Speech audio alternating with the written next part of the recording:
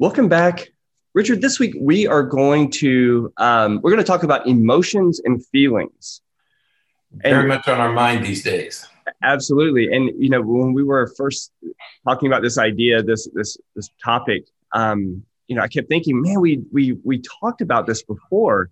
I know that we've talked about some of these things before, and we did, in fact, but about 4 years ago, it was in June of 2017. And that was back when we had our different intro music, and there was a lot different about the podcast back then. So, but it is time to visit this topic again and talk a little bit more about these issues.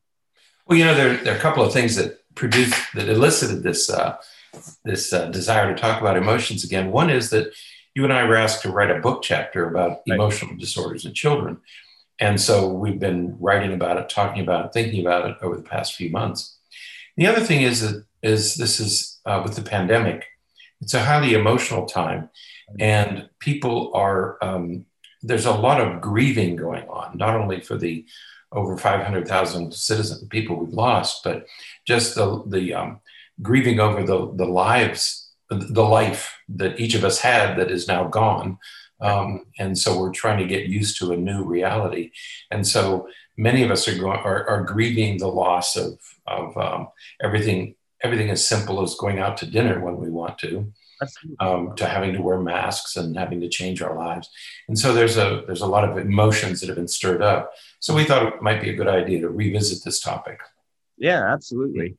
And it's, just when you think it's an easy topic to discuss, when you think it's, it's just everybody experiences emotions, everybody experiences these feelings and everything. So it'll be pretty straightforward. Right. You realize that it's not. And in fact, in the show notes, I'm working really hard. I'm already working on them, trying to post just a variety of resources that you can go to learn more about feelings and emotions. Hopefully all of those links will be up, but we'll see what happens about that.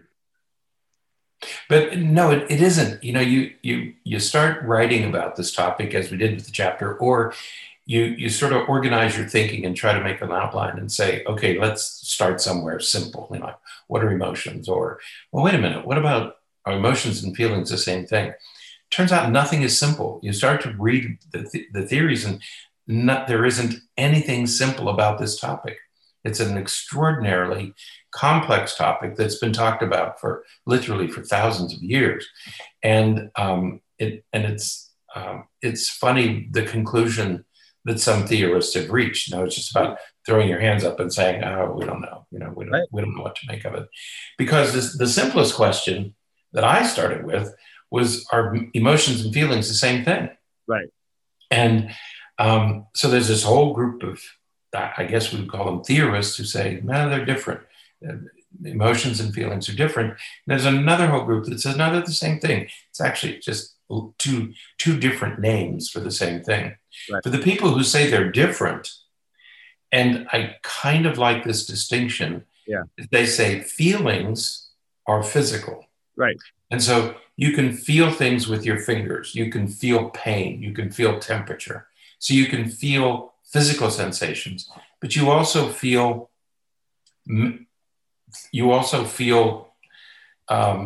thoughts and feelings, and there's this other thing that we feel. Right. There is a physiological stimulation that comes from these things that we're calling emotions. Right. Thoughts and ideas and responses, physiological reactions to things happening. I mean, when you walk around the corner and there's a snake, right, you feel that in your body.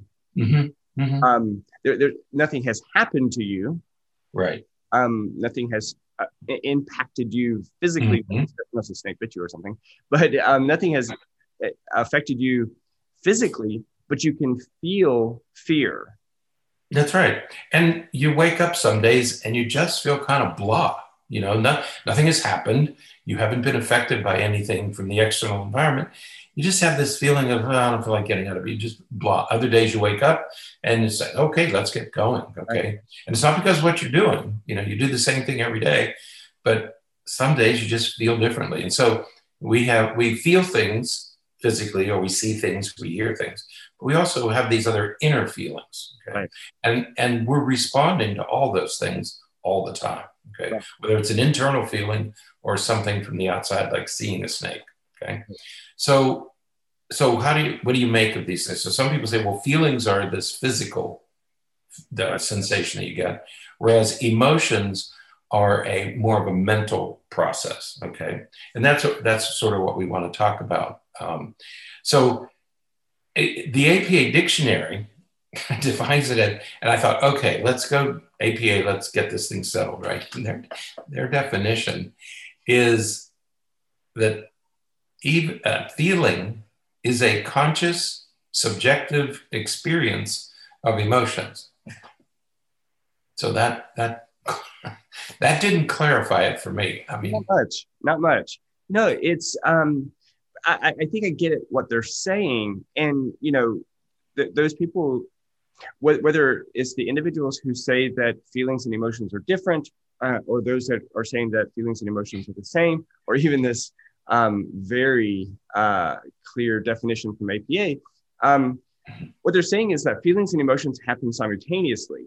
Right. Now there are theorists who say that that you actually have the emotion first, and then you experience that feeling based upon whatever emotion it is that you are experiencing.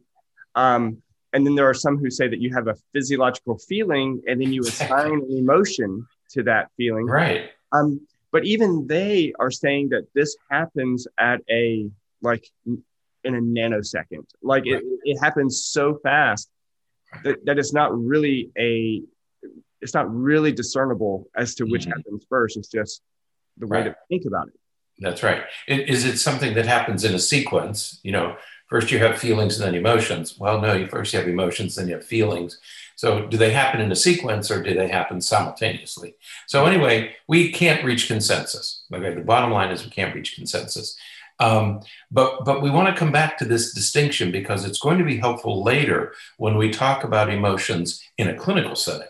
Okay, we're talking about emotions theoretically right now, but when we move down, when we get into deeper into this podcast, we're going to talk about emotions from a clinical perspective, and then this distinction becomes important again. So we ran into this article in Psychologia. Yeah, the author finally says he talks about this: are they different or are they the same? He said, forget it. There's no consensus on the difference between feelings and emotions. And if there is one, it's still okay to use the terms interchangeably because that's what most people do. Right. So let's forget about this theoretical argument. Most of us talk about feelings and emotions being the same thing. Okay. So what are emotions? Well, for us, I think I speak for both of us here, Bernie. We often take an evolutionary perspective on these sorts of things. And that means that we base this whole thing on brain function. Right. And most of you know that the brain is not a unitary structure. It's not a single structure like a liver. A liver is a unitary structure. A kidney, even the heart, is a single muscle. Okay, it has essentially a single function. In contrast to those kinds of organs, the brain is much more complex, and we actually have 5 brains. The simplest being the brainstem, and then there are these 4 brains stacked on top of that. Right. And it ends with the wrinkled part of the brain that we call the cortex. And each of those 5 regions essentially performs a different function. Okay. Right. So the brainstem takes care of automatic things like breathing and heart rate and respiration, those sorts of things that we don't have conscious control of. Okay. We can skip sections, the second and third brains, because while they contribute stuff, we don't really need to discuss those too much. But that gets us to the 4th brain. And the 4th brain houses the limbic system. Yeah. And that's really the important, the first of 2 very important functions when it comes to handling emotions. Right. Yeah. The limbic system is sometimes referred to as the reptilian brain, right? It's really just reactive. It is it's memory. It's almost hedonistic. It's like meeting your basic survival needs, Right. and whatever those survival needs may be, whether it's eating or protecting or reproducing or whatever the case may be. It is pure survival and emotion. That's right. It's the word we say limbic system. It was named over 100 years ago. The word limbus, not to be confused with nimbus. Wasn't that the nimbus from Harry Potter? The broom. One of his broomsticks had the nimbus. Was the Nimbus 2000? I think. Nimbus 2000. Well, this is This is limbus. Limbus means ring. Okay, so it's a circle of structures in right underneath the wrinkled part of our brain, and it consists of a group of structures, each of which is responsible for reacting to the environment. Okay, we say creating emotions, but what it's actually doing is these very highly specialized structures are reacting to environmental events. So right. If we go back to the snake, it's one of those structures understands that animal is dangerous, and so it creates an emotional response. Okay, and it does that pre-conscious. So remember, as we look at these layers, from the brainstem all the way up to the limbic system, before you get to the cortex, all of that happens really outside of our conscious decision. That's right. That's right. Most of it. And it's not until the cortex becomes really fully developed that you gain some control over some of those structures. Athletes can, even do various activities, and well, I guess anybody can, but athletes are really good at being able to control their heart rate. For example, they can slow their respirations and their heart rates down to help them perform.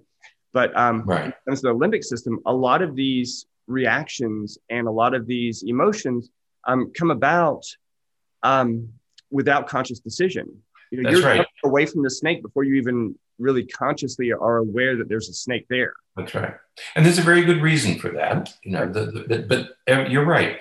In the first four brains, everything is happening. It's like an obligatory response. It just occurs. There's absolutely nothing you can do about it.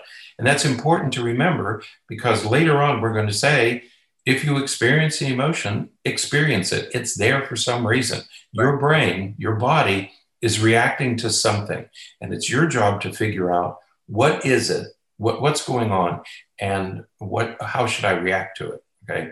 And so, but up to that point, by the time, until we get to the cortex, everything is unconscious and automatic. Okay. So then we get to the last area of the brain, which is the cortex. And that's the part of the brain that we use for thinking, for reading, doing math problems.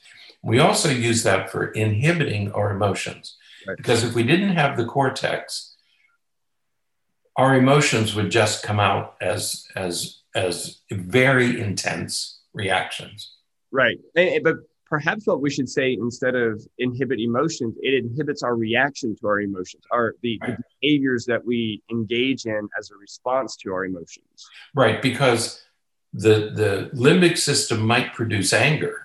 Right. But the top of the brain said, wait a minute, be careful what you do with that anger, because it could get you into trouble. And the part of the brain that does that doesn't mature fully until you're in your mid-20s. Right.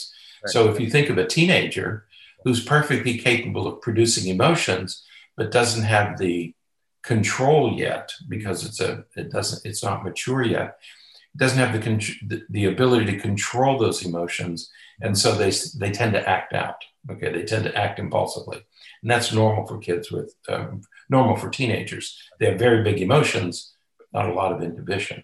Right. But it's this dynamic tension between the emotions that are produced in the limbic system and the ability of the cortex to direct those emotions and to understand and interpret and direct them into some type of socially appropriate action. Right. Yeah. And so it works through, the system is, well, the system is fascinating. And you and I have talked about how this entire system works many times in workshops and even on the podcast, we've talked about this, the way that, all of our sensory information goes into a little structure called the thalamus. Mm-hmm. The thalamus in some ways sort of makes decisions on its own. When visual information goes into the thalamus and the thalamus interprets whatever that stimulus is as a snake, right, it immediately sends information to the limbic system that says, get to safety, get away. Mm-hmm. Right. And it does that before it sends it to the visual cortex for you to be able to process that you see a snake. Right. That's right.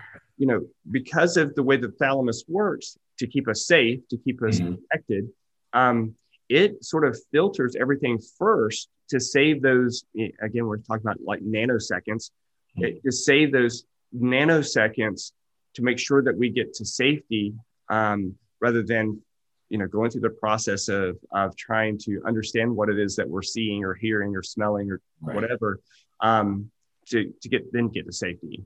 That's right. And what you're talking about there is the first of two great organizing principles. When it comes to emotions, there are two organizing principles. One of them is that sensory information coming from our skin or eyes or ears is sent to the thalamus, this little egg-shaped structure right down in the center of our brain.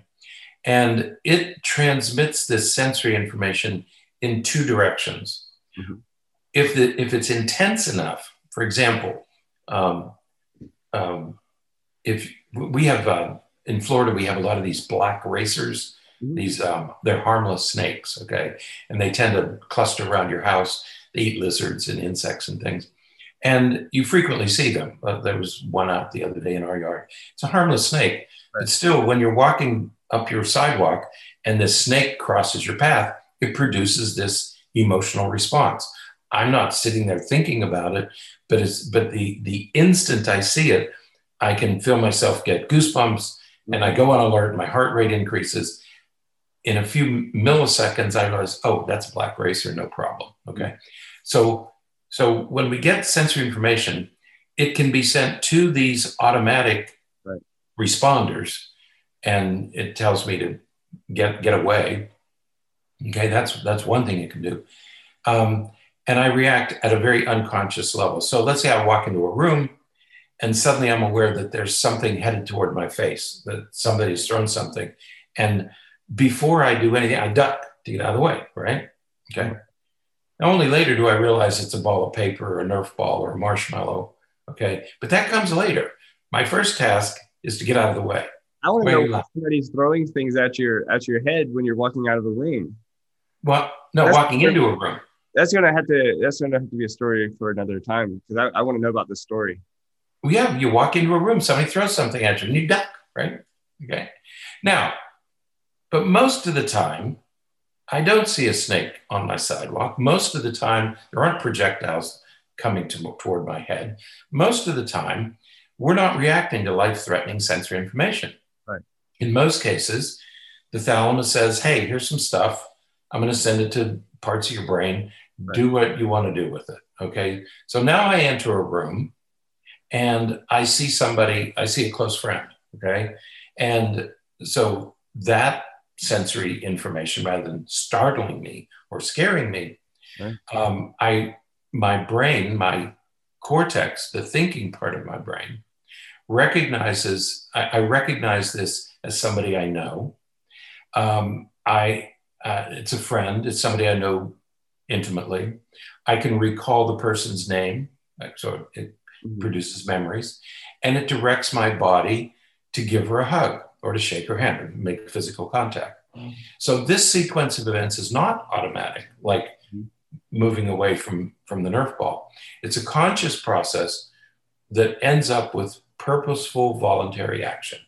And that's what most of us are doing most of the time, is we're dealing with this second emotional system. Right. Okay? We have two, we're usually dealing with the second one. Okay. Right. Yeah. The first one is sort of evolutionarily speaking, it's a survival response. That's right. It is in many ways the basis of conditions like panic attacks and panic disorders, phobias. But the treatment and experience of that is very different than what we're talking about here, as we're just talking about sort of the natural experience of emotions and feelings and things. So yeah, that's a discussion for a different time when we're talking about anxiety disorders or panic disorders or something. Right. But when we talk about an emotional experience, when we talk about it clinically, we're talking about both of these things are happening. Okay, they're always both happening. The information about my good friend is also sent to those automatic functions, but they don't have to do anything because they're not producing that intense emotional response, the life-threatening response. Okay, both things are happening, and what happens with us is that emotions are produced, and if we can't direct them adequately, we start to have emotional problems. Right. Okay. And that's the beginning, because they're both being produced, but we have to manage the emotions. And we learn that over time. Just as we learn how to walk, we learn how to talk, we learn how to use language, we learn how to read. We also have to learn about our emotions. So let's go back now. What are these emotions? What is produced? Because most of the time we're doing that second kind of emotion where it's a thoughtful process. Okay. And that's not an easy question to answer either. How many emotions do we have? There's a lot of discussion, and there's a lot of different theorists who present this in very different ways. Right. We know that they're cultural, they're universal. Everyone experiences emotions, of course. Every human, many animals experience emotions, but discernible emotions that we can differentiate. But there isn't really clear consensus on what that looks like either. Right. Yeah, there's somewhere between 6 and 350 emotions. Sure. It depends who you, right? Narrow it down to, but it began back in the 1950s, a guy by the name of Paul Ekman began to research emotions. He did it as a doctoral student and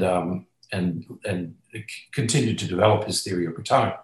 He identified 6 emotions, 6 basic fundamental emotions, okay? And as you might imagine, it's excitement, tender, scared, angry, sad, and happy, okay?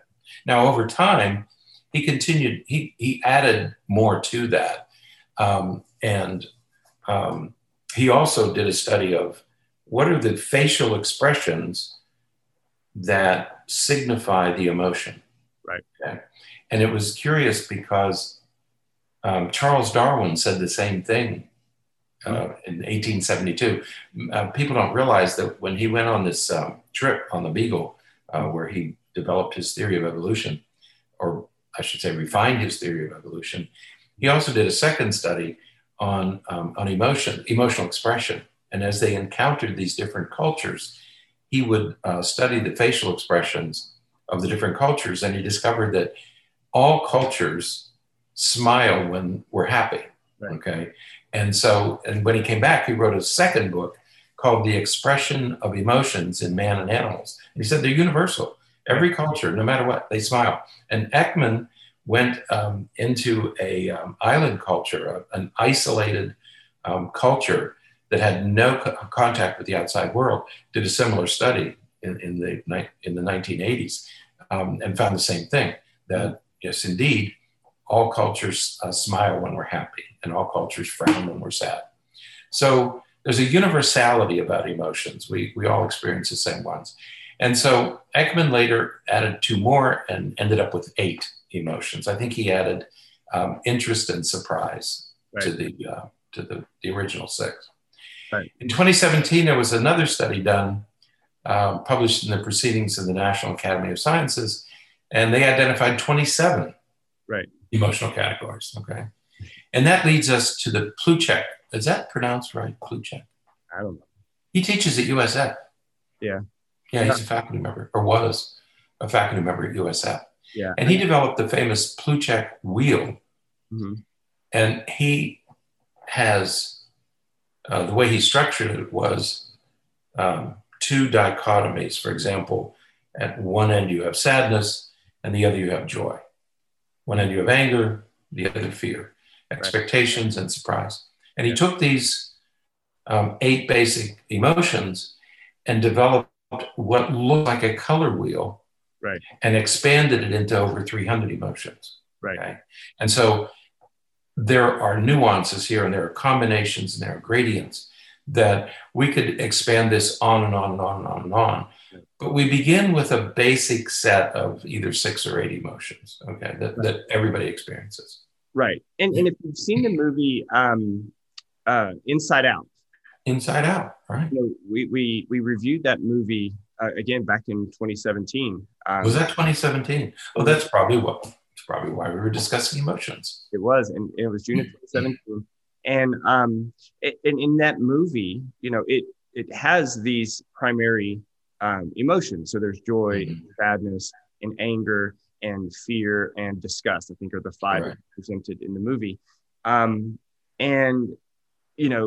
the idea that you can combine these these basic emotions to create a slew. Do you remember how many characters were in that movie?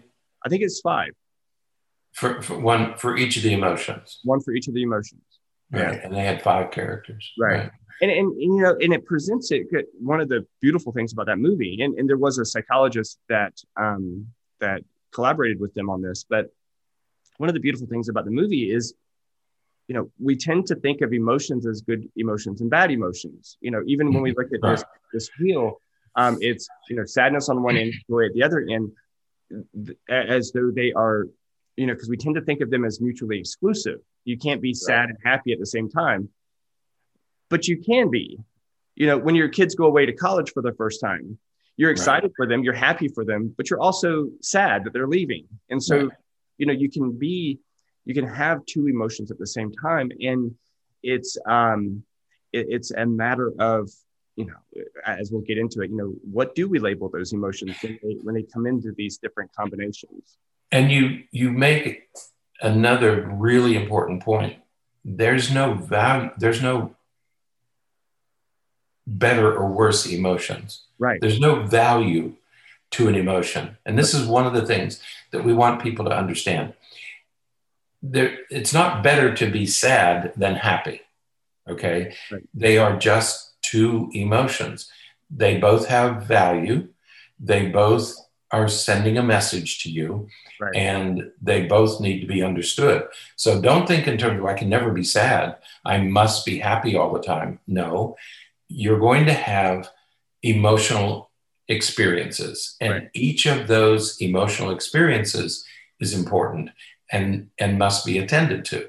Okay. Absolutely. And so when we talk about emotions, why do we even have emotions? Well, it is our emotions that focus our attention and motivate us to action. Right. It's our feelings.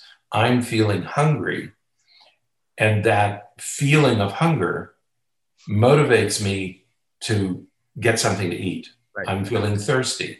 The feeling of feeling thirsty motivates me to get up and get something to drink. Okay. Right. And so our emotions, our feelings, are what motivate us to action. So we like to think that don't ignore any of these emotions, because they're trying to tell you something. And don't, as we talk about this, we're going to emphasize the importance of not trying to avoid or minimize or disregard any emotions.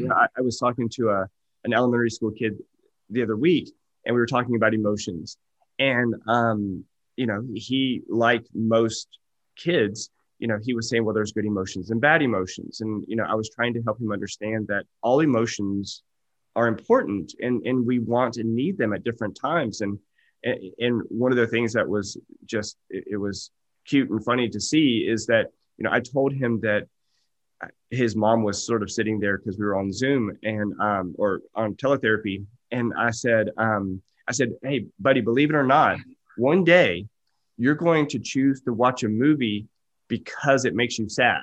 Like Right. you'll want to feel sad, and so you're going to watch a movie that you know makes you feel sad.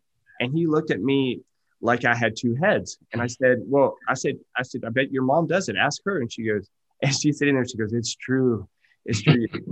And she gave him examples of movies that she watches that she cries about, you know, when she's watching it every time. And Right. and he's just, I never even thought of that, never realized that. So yeah, Right. all of these emotions are important, and they all have messages to give us if we listen and we attend to those meanings and those. Right. Yeah. And so keep in mind that when it comes to emotions, there are two pathways. One is this very direct, quick, life-saving pathway. It's instinctive, it's reactive. You hear a loud bang and you move, you duck for cover. Okay. But there's this other slower cognitive, more thoughtful processing. And what it does is it says, I'm feeling something. Right. I have this feeling from somewhere, it's coming from someplace. So what is this feeling and what should I do about it? And so the first goal is to know that you're feeling something, to have this sensation. The second, though, is to know what you're feeling and to identify it accurately. Right. And that becomes a greater challenge. And the example I use is it happened with my own children, and it happens with students as well. When a child, whether it's your child or a student or a coworker, when somebody says something that's disrespectful, that you interpret as being disrespectful, makes a snide comment, calls you a name, speaks to you in a derogatory way. When my kids would do that, when they would give you that sigh of disgust, you know, it's time to clean your, oh God, you know, that sort of thing. And at first you feel angry, and it would make me angry. And you react angrily, and then you regret it. Okay. Every time, and every parent says that, every time I get angry, I regret it. Right. What are you really feeling? Is it really, and so as I analyzed that, I said, well, it's really not anger. I'm more hurt than angry. And when I identified the emotion as hurt, and I got rid of the anger, and I said, no, this isn't really anger. My daughter just hurt my feelings. Okay. Then I was able to take step 3, which is to act accordingly. Right. So when I reacted as though I was hurt, it was a completely different reaction than you made me angry and I have to get retribution now. Right. Yeah. We fall into that pit where if we react too quickly, if we act too impulsively, we go with one of the, you know, maybe we can think of it as, you know, one of the basic. We go to one of those 6 or 8 basic emotions. That's right. Right. When in reality, it's much more complex. I mean, you know, what do you really expect when you ask your kids to go mow the yard? You expect them to like jump up and down and be excited to go out and mow the yard. That's not going to happen. Honey, I want you to stop playing your video game and go out in 95-degree heat and mow the lawn. Right. Why would we expect them to like jump up eagerly and, you know, put on their clothes to go out and do that? Probably the reason that I'm asking my kid to go do that is because I don't want to do it myself. You know, if I enjoyed mowing the yard, I would go out and mow it myself. So, you know, I'm just as reluctant and opposed to doing it as my kid is. If they huff when you ask them to do it, it's not, you know, school surprise. School is almost over. And so parents are still saying, honey, you got to stop playing your video game and go do your homework. Or you got to stop playing your video game. You got to go to bed because you have to get up in the morning. Of course, they're going to huff and puff. You know, they're going to say, yes, that's a great idea. Right. No, most kids are going to say, oh, God, Mom, you know. Right.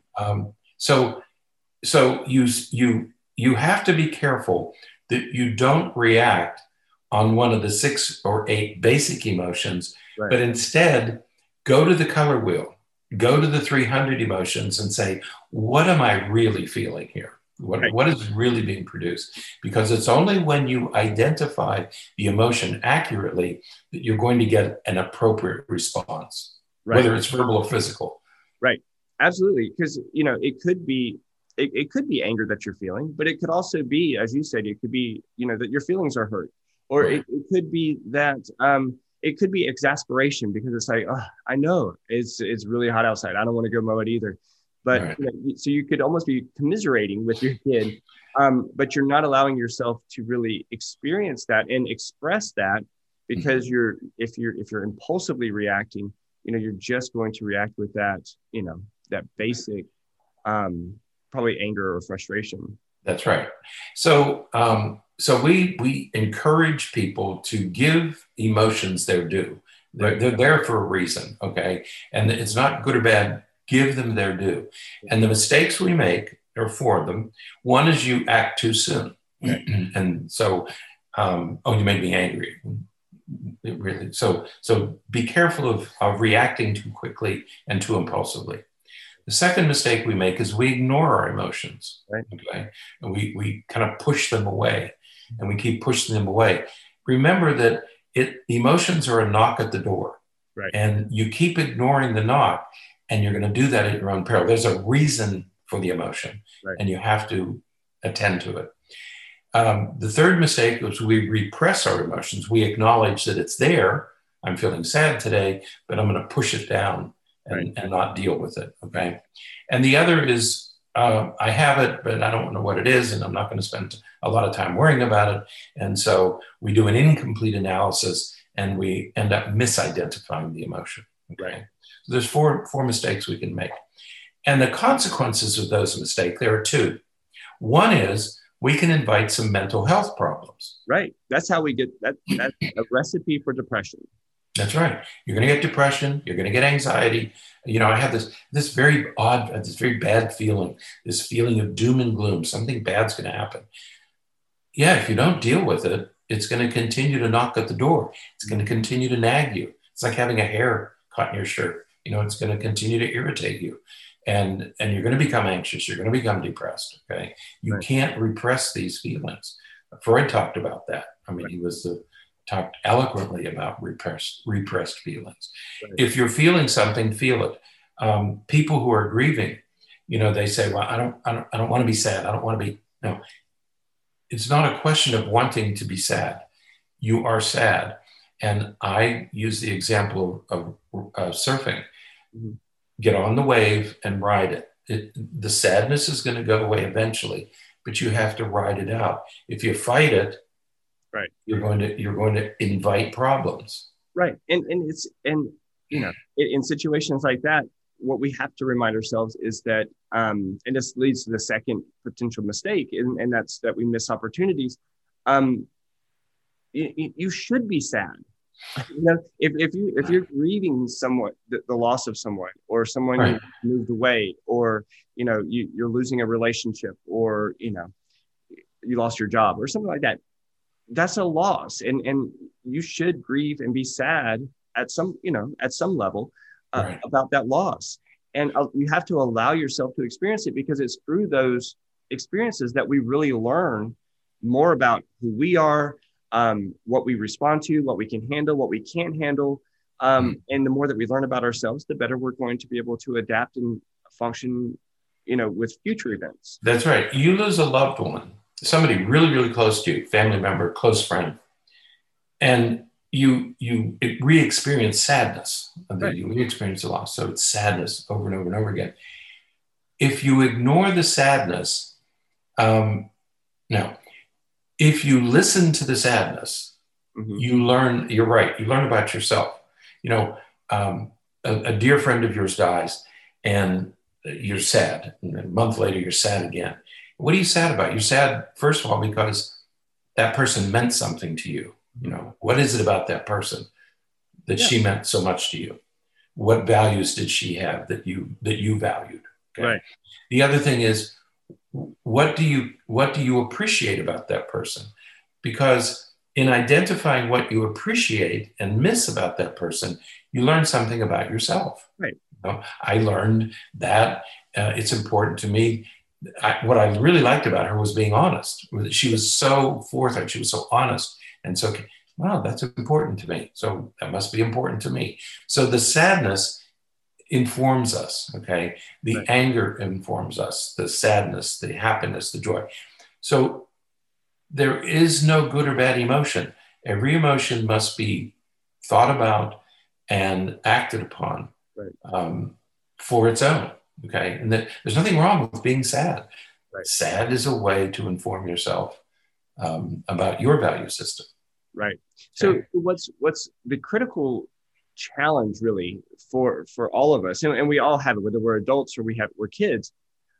The challenge really is that, the first challenge is that we have to be able to identify our emotions accurately. Mm-hmm. That's pausing for a moment and really contemplating and thinking about what you're experiencing, and asking yourself, why am I feeling this? Why am I so stressed and so frustrated right now, because of what's happening in the house right now. Right. And then you can start putting pieces together so that you can actually act on it in an appropriate way. Right. That's right. And that's what we want adults to do. We ask adults, identify your feelings accurately. Please take time, pause,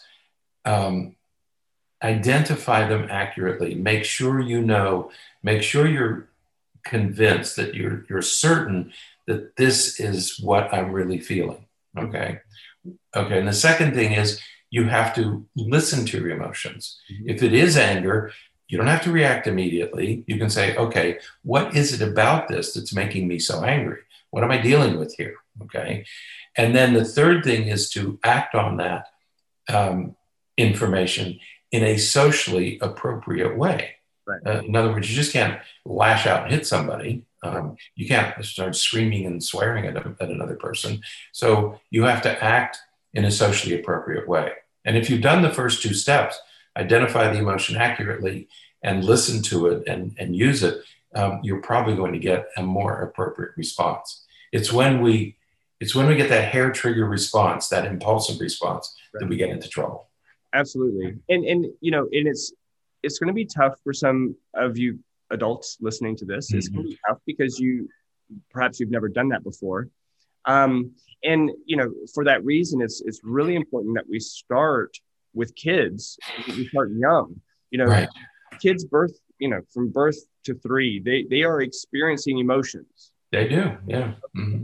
They don't know what they are. They don't know how to. They don't have words for them or anything like that. Right. They experience emotions, all the way up until they're starting kindergarten. Certainly, they experience everything just about that we do. That's right. They just don't know how to label it and how to identify it. That's right. Even empathy. A 2-year-old, if he sees his mother crying, knows that something is wrong, and they'll try to comfort their mother. 2 and 3-year-olds do that. And so they have the experience of emotions. They don't have the vocabulary yet. Okay. They can't tell you what they're feeling, but that's a developmental skill that they have to learn. Again, up to about age 5 or 6, kids don't have the vocabulary to identify emotions accurately. But as they mature through childhood and adolescence, teenagers begin to develop a vocabulary. Right. To explain their emotions. Not fully developed, but it's developing. So it's not that kids don't feel the emotions, they don't have the vocabulary to identify those emotions. And that's where parents and teachers come in, is that we have to help children identify their emotions, know that their emotions are okay, but to respond to them in a socially appropriate manner. Right. And we help them build the vocabulary and the appropriate responses by exposing our kids to the vocabulary.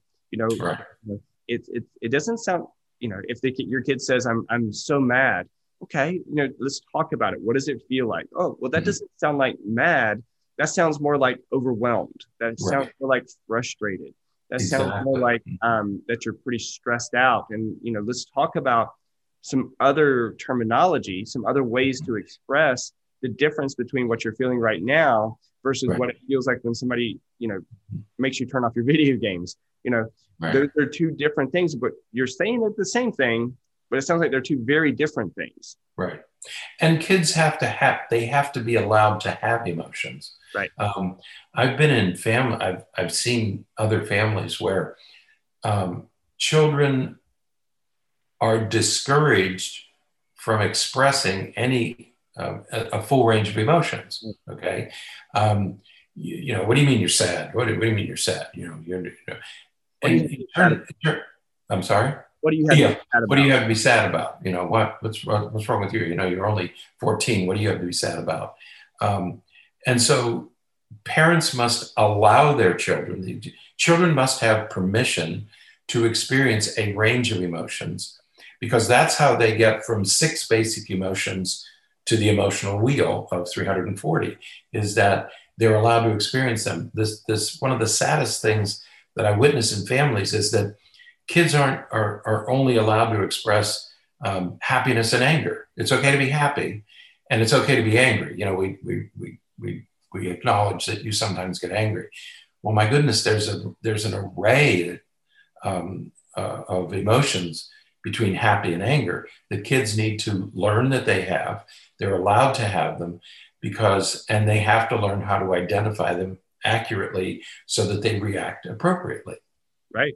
Yeah. In anger and happy, that's just one of the opposing poles. There's 3 others. Right. There's so many more. Right. Yep. There's so many more. They're nuanced. It's like taste and flavor. We have 4 basic tastes, but we have hundreds of flavors. Right. And it's the same thing with emotions. We have 6 or 8 basic emotions, but there are hundreds of nuances that we have to acknowledge. And kids need to learn. It's like adults. You're allowed to be sad. You're allowed to be angry. You're allowed to be despondent. You're allowed to feel despair. Those are all okay. Right. But now you have to learn to identify accurately and to act appropriately. Absolutely. Mm-hmm. So, as I said at the beginning of the podcast, I'm working to try to get all of the a variety of links posted in the show notes so that you can learn more about whether it's the color wheel or it's some strategies for how to deal with emotions. I'm working to get those as functional links in the show notes. So we'll see how that goes. If not, I'll just put the URLs in there and you'll have them that way. So, but I think that's it for today. Welcome to May. Yes, we're here. May. The year's flying. One more year flying by. Yes, it is. Just approaching the halfway point, as unbelievable as that is. Absolutely. So it's crazy. So have a good May. Absolutely. Definitely have a good May. So, all right, That's it for today. Until next time, stay happy, stay healthy, and forget to be afraid.